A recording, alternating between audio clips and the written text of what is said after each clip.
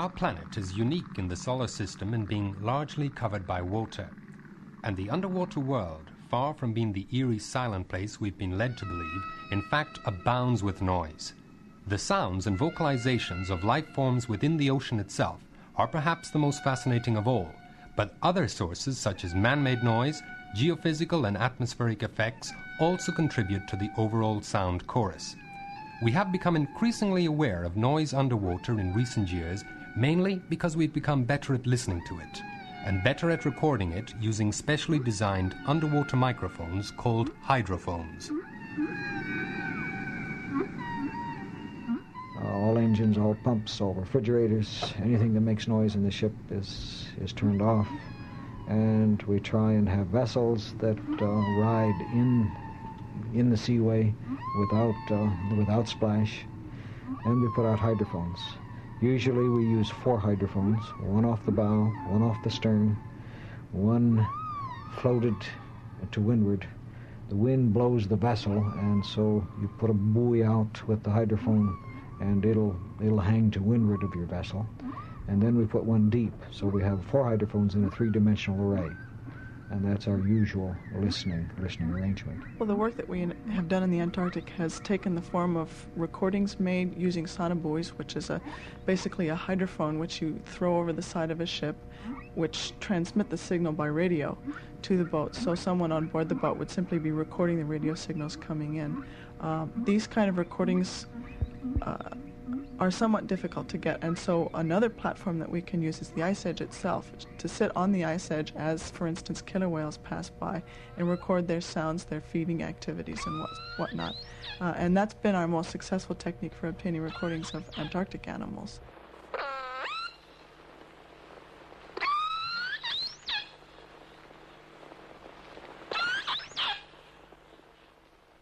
Killer whales are also often seen in small groups off the west coast of Ireland in late summer. Spotting them is not easy. Listening to them is even harder. But we have learned to eavesdrop on the underwater world with hydrophones. Now, it's a problem that really had to wait until the age of modern electronics to be solved. However, it had been known since the time of Aristotle in 400 BC that dolphins and porpoises make noise underwater. One of the first early references to man-made sound underwater comes from the notebooks of Leonardo da Vinci, who described how distant ships could be heard by placing a long hollow tube in the water and listening with your ear at the open end. Modern hydrophones allow us to listen to the underwater world in many different situations and locations, from the deepest ocean trenches to shallow coastal waters and inland freshwaters, and even under polar ice. Jim Stewart, diving officer at Scripps Institution of Oceanography, trains scientists and divers intending to work in the Antarctic. The sounds that are used for 2 purposes. First of all, because they're there and are neat sounds. And secondly, when I train people to work underwater, I want them to be physically aware of the sounds that they hear. There are 3 marine mammals that make their living eating other warm-blooded animals. You have the polar bear in the north, the killer whale worldwide, and the leopard seal takes the place of the polar bear in the Antarctic. He is an animal that reaches a length of about 9 feet. He has a skull that's twice the size of any other seal. He has no chewing teeth, they're all tearing teeth. And you'll take a 70-pound emperor penguin and shake him about twice and shake him out of his skin.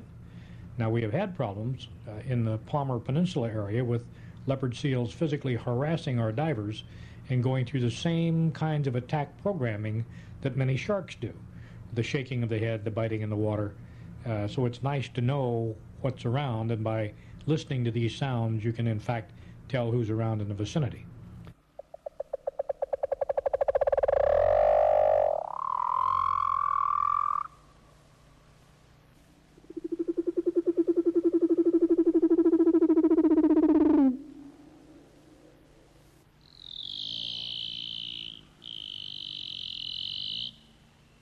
One of the niceties about the Antarctic, especially during the winter and early spring months, is the clarity of the water. That you can see 800 feet. There is not enough sunlight to support a plankton bloom, and there's no surge or very little current to stir up any sediment on the bottom. So it's essentially like looking into distilled water. Many of the animals are animals that are 400, 500, 600 feet away from us, And yet when we were watching these on Penn and Teller television, we were seeing them at the same time we were creating the noises.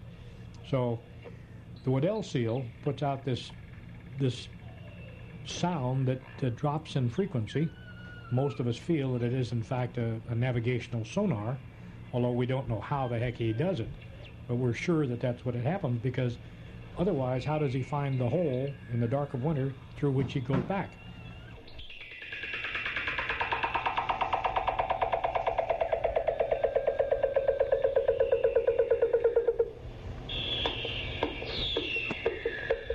During the winter months, you'll hear the rasping sounds. These seals never come out from under the ice all winter long. They simply rasp a hole through a little lead, a tidal crack in the ice, and they keep that open, and they have a very small volcano-looking hole, and the only thing that you ever see of that seal is the end of his nose all winter. Why should he come out when it's 100 below, when in fact it's 28.5 degrees Fahrenheit in the water?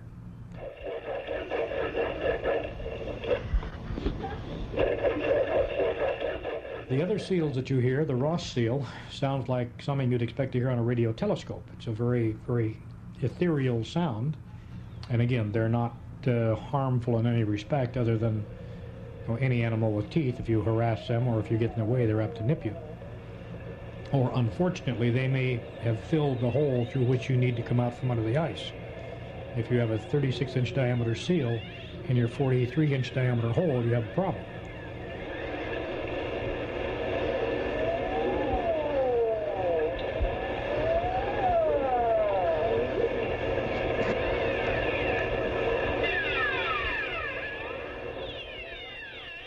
So it can be done. Even under the harshest conditions like those of the polar oceans, we can monitor sound.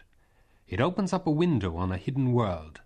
What most people don't realize is that it really is the only possible window. Sound, by default, is the only method we have left for looking around in the ocean. Light gets attenuated, and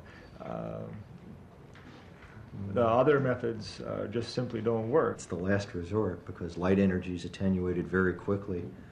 If you go to a region, say, where there's a lot of suspended particulate, it's light energy is attenuated within a meter or so. So for other than very restricted uses, you really want to go to sound. It can penetrate murk and mire and whatever you want. And so it's really just, it's the best thing for transmitting energy over a distance in the sea. And that's the reason you use sound.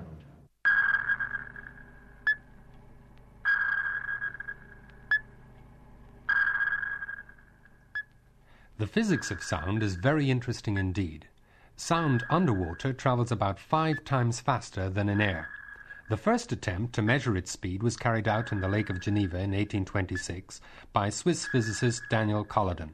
He calculated its speed to be about 1,435 meters per second, which, although a slight underestimate, was reasonably accurate under the circumstances.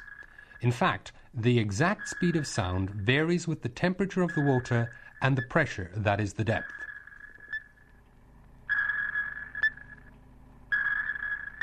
The two major factors that determine the index of refraction, or the variation of the sound speed with depth in the ocean, in the water itself, are the temperature of the water and the pressure, the hydrostatic pressure of the water.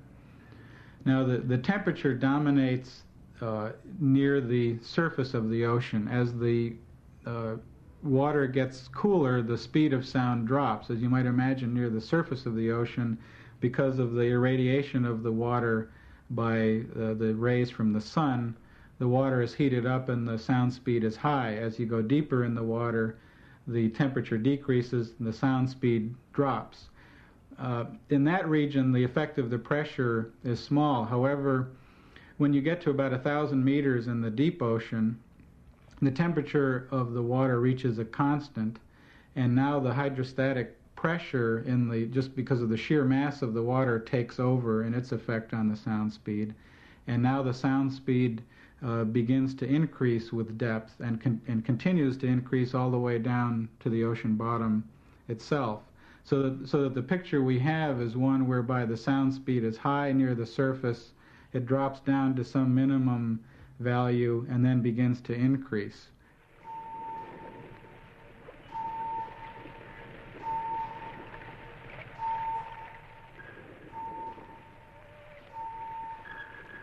So we see that in the open ocean there is a balance point at a depth of about 1,000 meters where the speed of sound is at a minimum.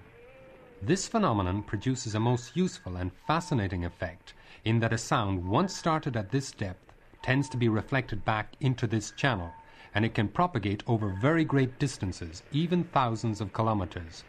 In fact, it has been possible, under special circumstances, to lower an array of hydrophones off the west coast of the United States and pick up the sound of heavy shipping traffic in Japan. This deep water channel has been given the name the SOFAR Channel.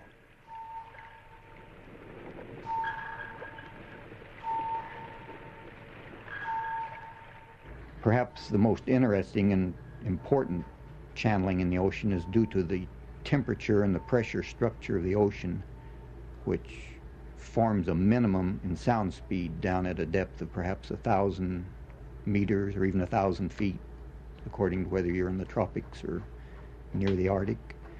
An attempt was made to utilize it following the Second World War to locate people who were lost in the ocean. The idea was that they could drop a small explosive charge that would go off at this depth. They could select a depth fuse on it. Right. And it could be heard to extremely long ranges. In fact, anywhere in the Pacific Ocean, for instance, that wasn't shadowed by a seamount or an island chain or something. Listening stations could then have been set around the basin, and if 3 of them heard the shot, they could triangulate and find the person. However, it turned out that there were too many shadows to be useful. It would have taken a large number of stations to have covered any significant part of the ocean, so the idea was given up. But the name SOFAR comes from those SOFAR bombs and the system that was going to be created to locate lost flyers, for instance.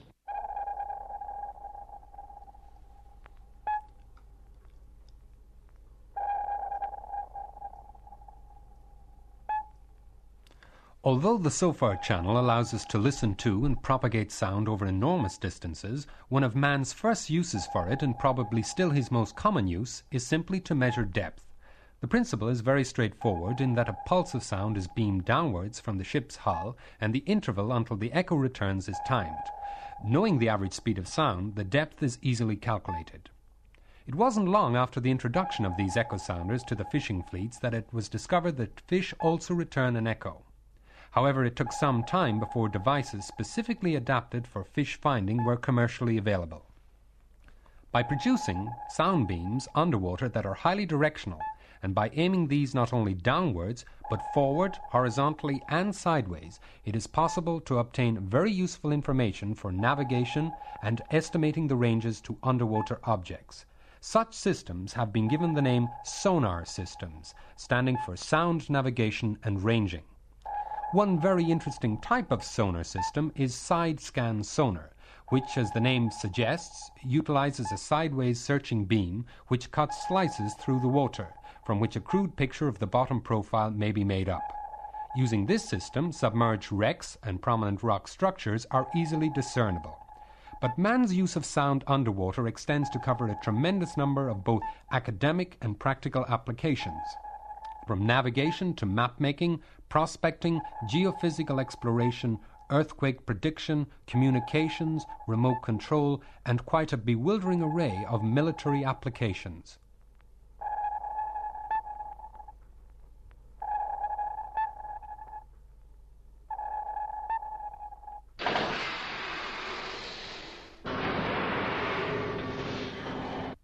Man battle stations torpedo. Man battle stations torpedo. Sound the general alarm.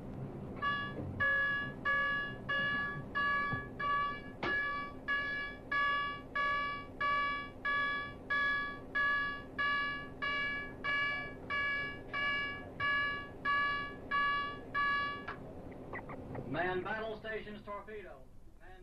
The Navy does a significant amount of work in various areas, such as undersea surveillance, which is basically our attempt to recognize the potential threats that there are to our naval ships and aircraft on the high seas. We do a significant amount of work in communications. We develop weapon systems. We use communications. We have our ships talking to each other, listening to each other, transferring data back and forth. We use surveillance. What is it that's out there? Are those ships that we detect out there enemy ships, or are they friendly ships? We use our weapon systems. If we determine that they are in fact enemy ships, if we determine in fact that they are a threat, by using all of our sensors, all of our signal processing equipment, our radar, our sonar, our communications that we have, then once that we determine they are an enemy and that they are a threat to us, then we bring our weapon systems into play. We're able to then counter the threat in the most effective manner that we can do that.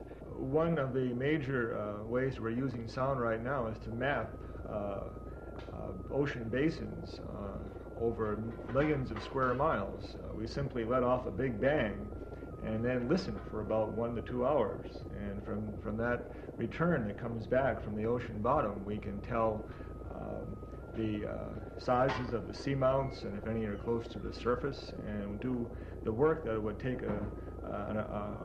many ships, many years to traverse, going back and forth over the same area in the ocean. And from this we can make up maps that tell us a great deal about the ocean bottom. Of course, most of the research that we're doing is basic research just to help us find out more about the ocean environment. However, if you have to say we're applying it, it simply gives us a better idea of the underwater seamounts and other features that are present. And that helps everybody, really. It helps us to navigate, and it helps us to learn more about the evolution of the ocean bed. Ships are somewhat like people.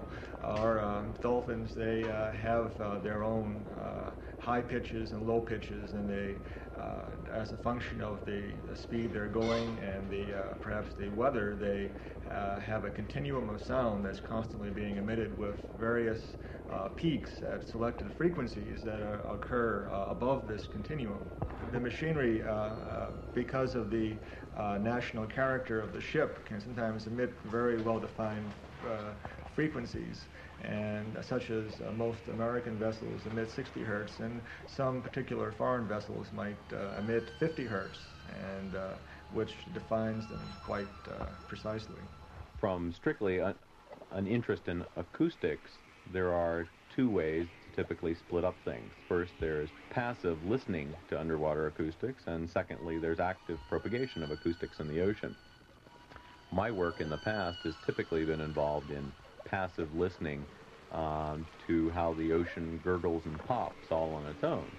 Typically, you're interested in, does the power level of ambient ocean noise, is it constant for long periods of time, or does it fluctuate up and down greatly? Contributors to ambient ocean noise include fish and other mammals in the ocean. They also include ships. Distant shipping traffic is a major contributor in low frequencies of ambient ocean noise. Another contributor at high frequencies is storms. So anytime that there's a storm in the ocean, depending on the frequency you are interested in, you may or may not have a significant impact on what the local ambient noise level is like. And so storms, animals in the ocean, and shipping traffic are all contributors in different frequency regimes. There are many ways that information about ambient noise is used. In general, one usage of acoustics underwater is for communication purposes, and that can either be passive, where you are purposefully listening in the ocean to see if you can hear sounds, and they may be animal sounds, or they may be distant ships or platforms in the ocean that you're listening to. Another reason is that you might be purposefully trying to listen for a signal which has been propagated to you on purpose, carrying communications information. For example, there was a program that I had heard about a couple of years ago where people were interested in high data rate television type communications through the ocean from deep sea submersibles up to the surface, where they did not have the capability of having a tetherable, a mechanical linkage, a cable between them, and were just interested in propagating a high data rate signal up to the surface. And so there were had been some experiments done in that research program for communicating very large amounts of data through the ocean. Any time when you're trying to listen to signals passively or communicate actively in the ocean, the question comes up of how much noise is inhibiting your ability to receive that signal. And so people typically are interested in characterizations of ambient ocean noise to be able to understand better how to build receivers to listen for signals that are embedded in that noise background. One of the major applications of ocean acoustics occurs in the Navy, where they're worried about being able to detect enemy submarines. And so this channel provides a mechanism by which sources of sound, for example submarines which generate noise when they travel underwater, this channel provides a mechanism by which these sound waves can be transmitted over large distances and detected. And so it has a very important military application. Of course, being able to try to determine what the actual source of sound was, whether it was a submarine or some other source of sound, perhaps an underwater a seismic earthquake occurrence or something of that nature, is a very complicated problem.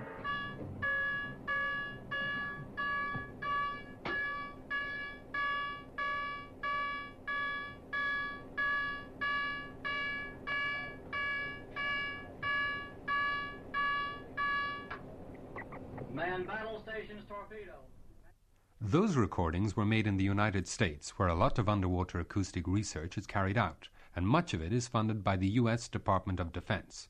Elsewhere in Europe, including Ireland, research tends to concentrate more on commercial and academic activities. So around the world, a lot of scientists and engineers are busy studying the underwater properties of sound, and this, of course, is not just simply listening, since man in general is actively contributing to noise in the ocean with his marine machinery. This has some unfortunate side effects, like interfering with whale communications. The lower frequency sound you go to, the better ranges you can also penetrate to, like low frequency sound, maybe about 100 hertz, used by whales, can go over 1,000 kilometers. And whales used to communicate large distances in the ocean, and due to ambient noise from shipping and stuff, they don't communicate over such large distances. 100 hertz is a very popular noise frequency right now. There are two distinct types of whale, baleen whales and toothed whales. The baleen whales are all large, the smallest reaching no less than 5 meters, and the largest, the blue whale, is not only the largest mammal that is alive today, but is in fact the largest mammal that ever lived, reaching a record size of about 30 meters. Interestingly, baleen whales feed mainly on tiny microscopic plankton and small schooling fish which they sieve from the water. Other baleen whales include the finback and humpback. The toothed whales, unlike baleen whales, have teeth and are much smaller, the largest being the sperm whale, which reaches a length usually about 15 meters. However, most toothed whales, such as the killer whale, porpoise and dolphin, are very much smaller. All whales are impressively adapted for life in the ocean. Equally impressive to their physical streamline, energy-efficient bodies is their use of sound for communication and echolocation. For these reasons, a great many scientists are studying marine mammals. So what are they doing, and what are they finding out? When an animal turns sharply or accelerates or breaks the surface of the sea, a sound is produced, and it's characteristic to that movement and to the body that's producing it. And we suspect that these sounds are significant to other animals as well. So that if I'm using the example of of a finback whale feeding at the surface. When he breaks the surface with its mouth open, the baleen showing, it makes a sound that I recognize at some distance as a finback feeding at the surface. And if I can recognize it, why, other whales probably also recognize it. And in fact, although we hear no vocalizations, often when one finback starts to feed, pretty soon there's another finback and then several others on the scene also feeding. So it probably is those underwater signals that they're picking up and utilizing. Each species has a slightly different sequence of sounds, slightly different patterning in their sounds that's distinctive to that species. Most of the sounds are indeed within our hearing range, but some species have frequencies, and I mentioned the finback. Finback has very low frequencies. Most of their sounds are below our hearing range. One of the regular sounds that they make is a 23 to 18 hertz sound. The blue whale makes a sound that goes as low as 8 hertz. These sounds we cannot hear.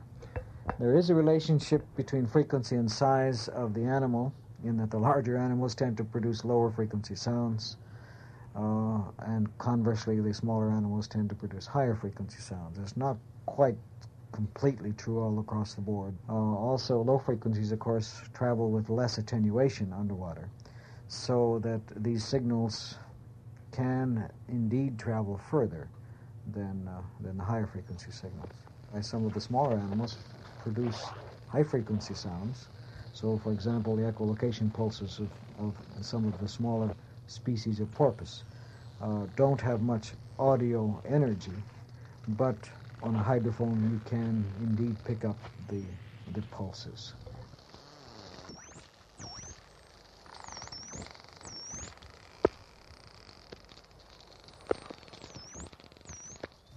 Nearly every crustacean makes a stridulating sound or a snapping sound of various sorts, particularly used apparently in territorial things. We're also interested in any fish sounds. Some fish are silent. Most of the swim bladder fishes have strumming muscles. Others of them have stridulating mechanisms that do also produce sound, mostly during the mating season, during the spawning seasons.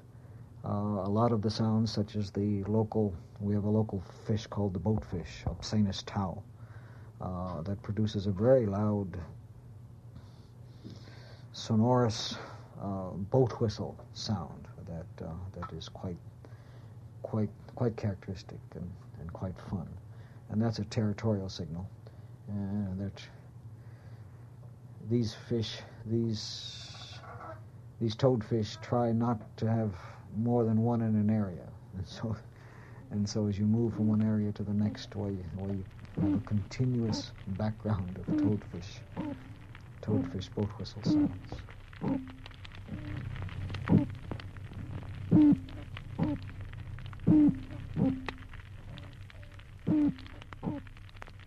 We do not find echolocation in any of the large whales, in any of the larger animals, including sperm whales.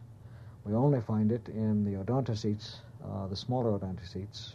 There are probably a dozen species that it's been demonstrated in quite well, and so we assume that all of the smaller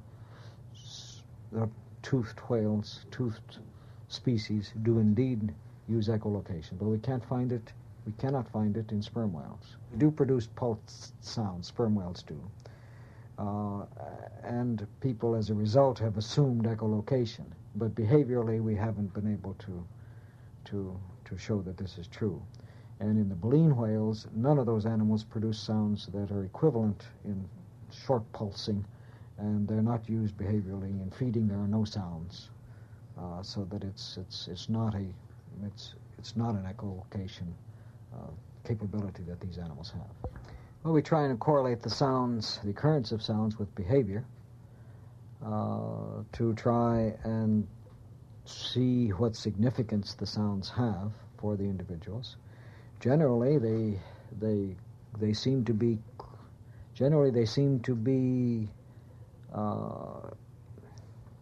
indicating states of excitement rather than giving specific information.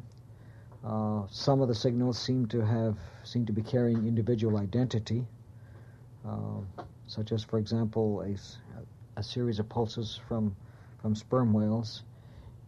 Each individual within an area seems to have a specific pulse pattern that is unique, at least within the acoustical range of the animal, to that animal. A lot of the sounds seem to be displays, acoustic displays. One that's had worldwide attention is the song of the humpback whale. That's apparently an acoustic reproductive display, probably produced only by males, and only in the breeding season.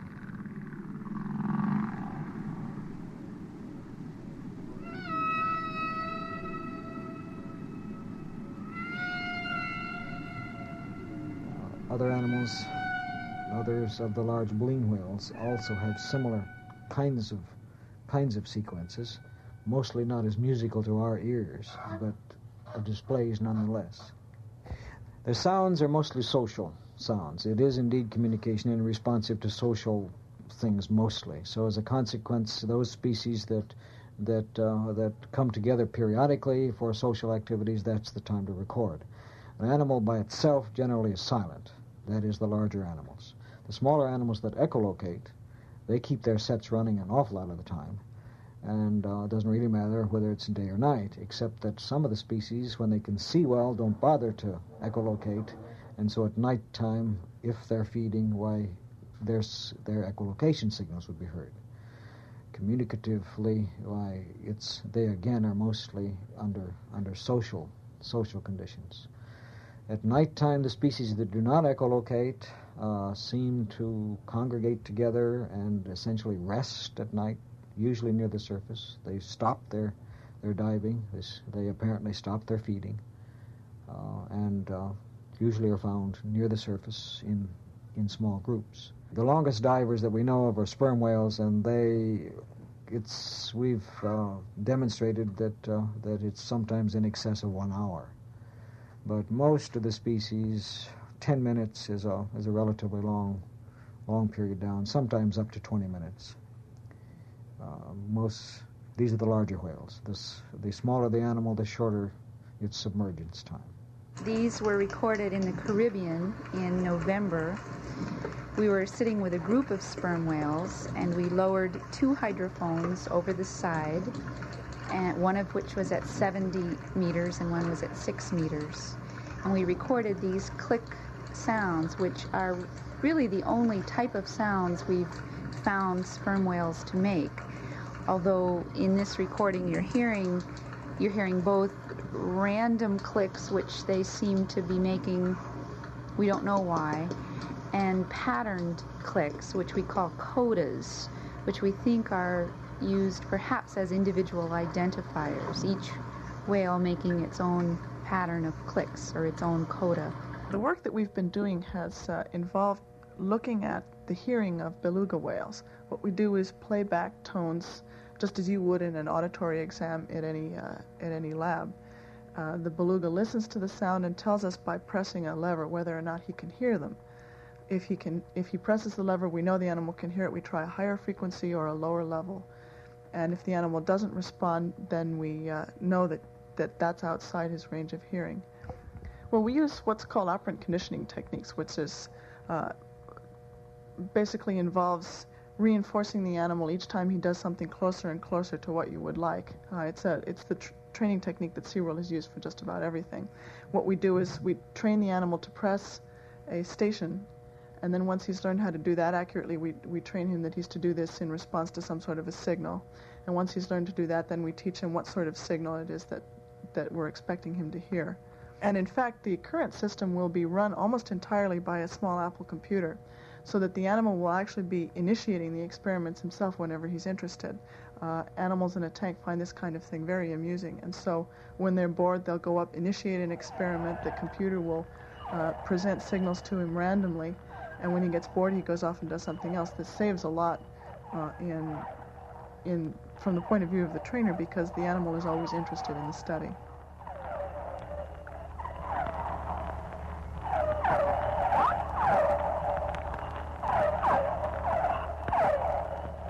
We do a variety of things in the area of marine mammals.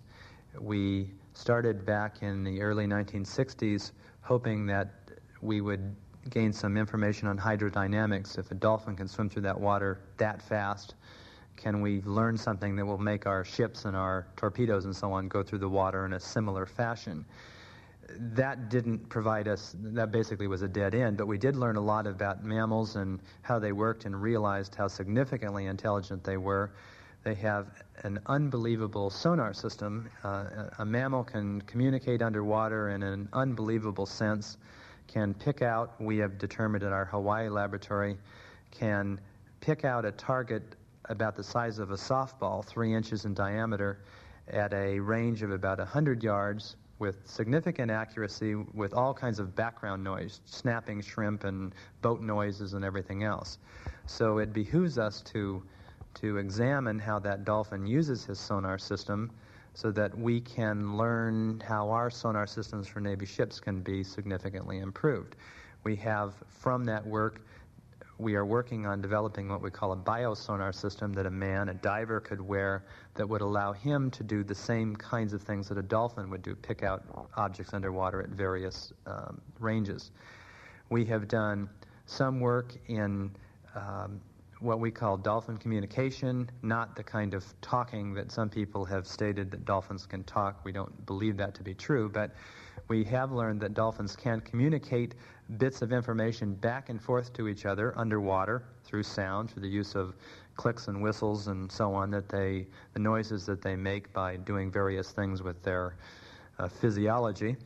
And all those kinds of things are things that we, as a Navy that needs sonar equipment, is very interested in doing. We've also done a lot of work with the big whales, humpback whales and blue whales in particular. We have a group of people who have done significant research in the past in how sound travels underwater from whales. We've developed a statement a number of years ago that a blue whale can actually make a sound that will travel 100 miles underwater. All of these things are interesting to us because the noise that's underwater, the noise environment, particularly causes difficulties with our sonar system. And for us to be able to understand better how sound works underwater, which sounds are basically marine mammals and which are fish and which are in fact submarines or other ships or whatever, is of vast importance to our sonar people, and that's basically why we care. So our knowledge of underwater sound accumulates, and our applications are becoming more sophisticated. But our present technological wonders in no way approach the sophistication of the systems that many marine mammals have used for eons. Whales and bats are far ahead of us in terms of their echolocation capabilities and their ability to determine where targets are and to sort out the signals to determine what the targets were. It would appear that the real gains in the future military use of sound will be in the field of signal processing and using a tremendous amount of computing power to process and correlate the sound and so on, make more sense of it. Now, probably in our field of propagation, knowing what the sound does and how it scatters, we can create understanding that can help those signal processing processes, but that is where the real gains probably are in the future. So we have a whole variety of people working on the principal mission areas we have to focus our attention on how we make those people out there safe, how we're able to best employ our defenses and our offensive weapons as well. Sounds that we've taped, we've tried to divide them up by isolated populations of animals to get more or less pure sounds. However, in many areas you find these animals coexisting, and people say, well, why do you go to the Antarctic? It's 50, 60 below zero. It's a very, very hazardous environment. Well, once you're down there and you look around and you can see mountains that are 200 miles away, and you have the nicety of 800 to 1,000 foot visibility in the water, and where in an area where all of these animals are coexisting and making noises, it's almost like attending the London Philharmonic. So it's a very, very deep feeling that you get when all of these things are going on around you. Both the mineral wealth and protein food sources of the oceans are in ever-increasing demand with the growth in our population. To properly and wisely exploit these resources, we must study and understand the delicate natural balance of our living oceans. Sound, as we have discovered, is one of our most useful tools and is as yet only at the early stages of development. In striking contrast to the difficulties we've so far experienced in trying to communicate underwater, the marine mammals have achieved what appears to be a perfect communion with their relatively new environment. Research into underwater acoustics falls mainly into two categories: pure academic research and applied science, be it military or civil. But there is a third category, one that's perhaps easiest for the objective layman to appreciate. Jim Stewart, the man who dives under the Antarctic ice, alluded to it when he described being underwater as like listening to the London Philharmonic. Much underwater sound is in fact very beautiful, and nothing illustrates this better than the singing of the humpback whale.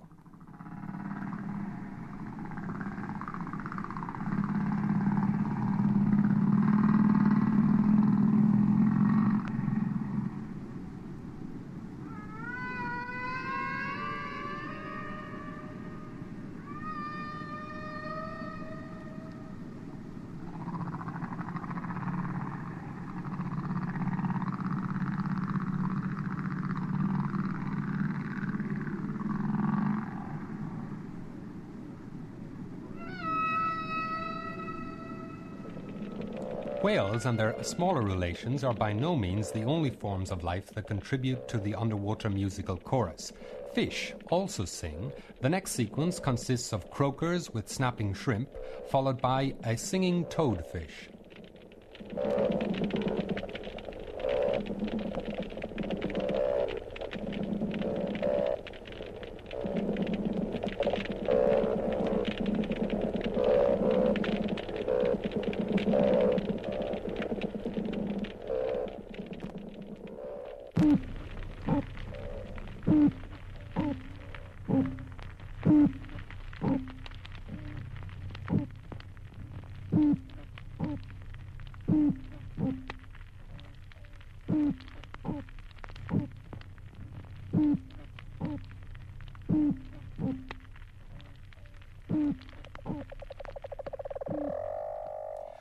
Finally, contribution from those other marine mammals, the seals. First, the fierce Antarctic leopard seal, followed by the songs of the gentler Ross and Weddell seals.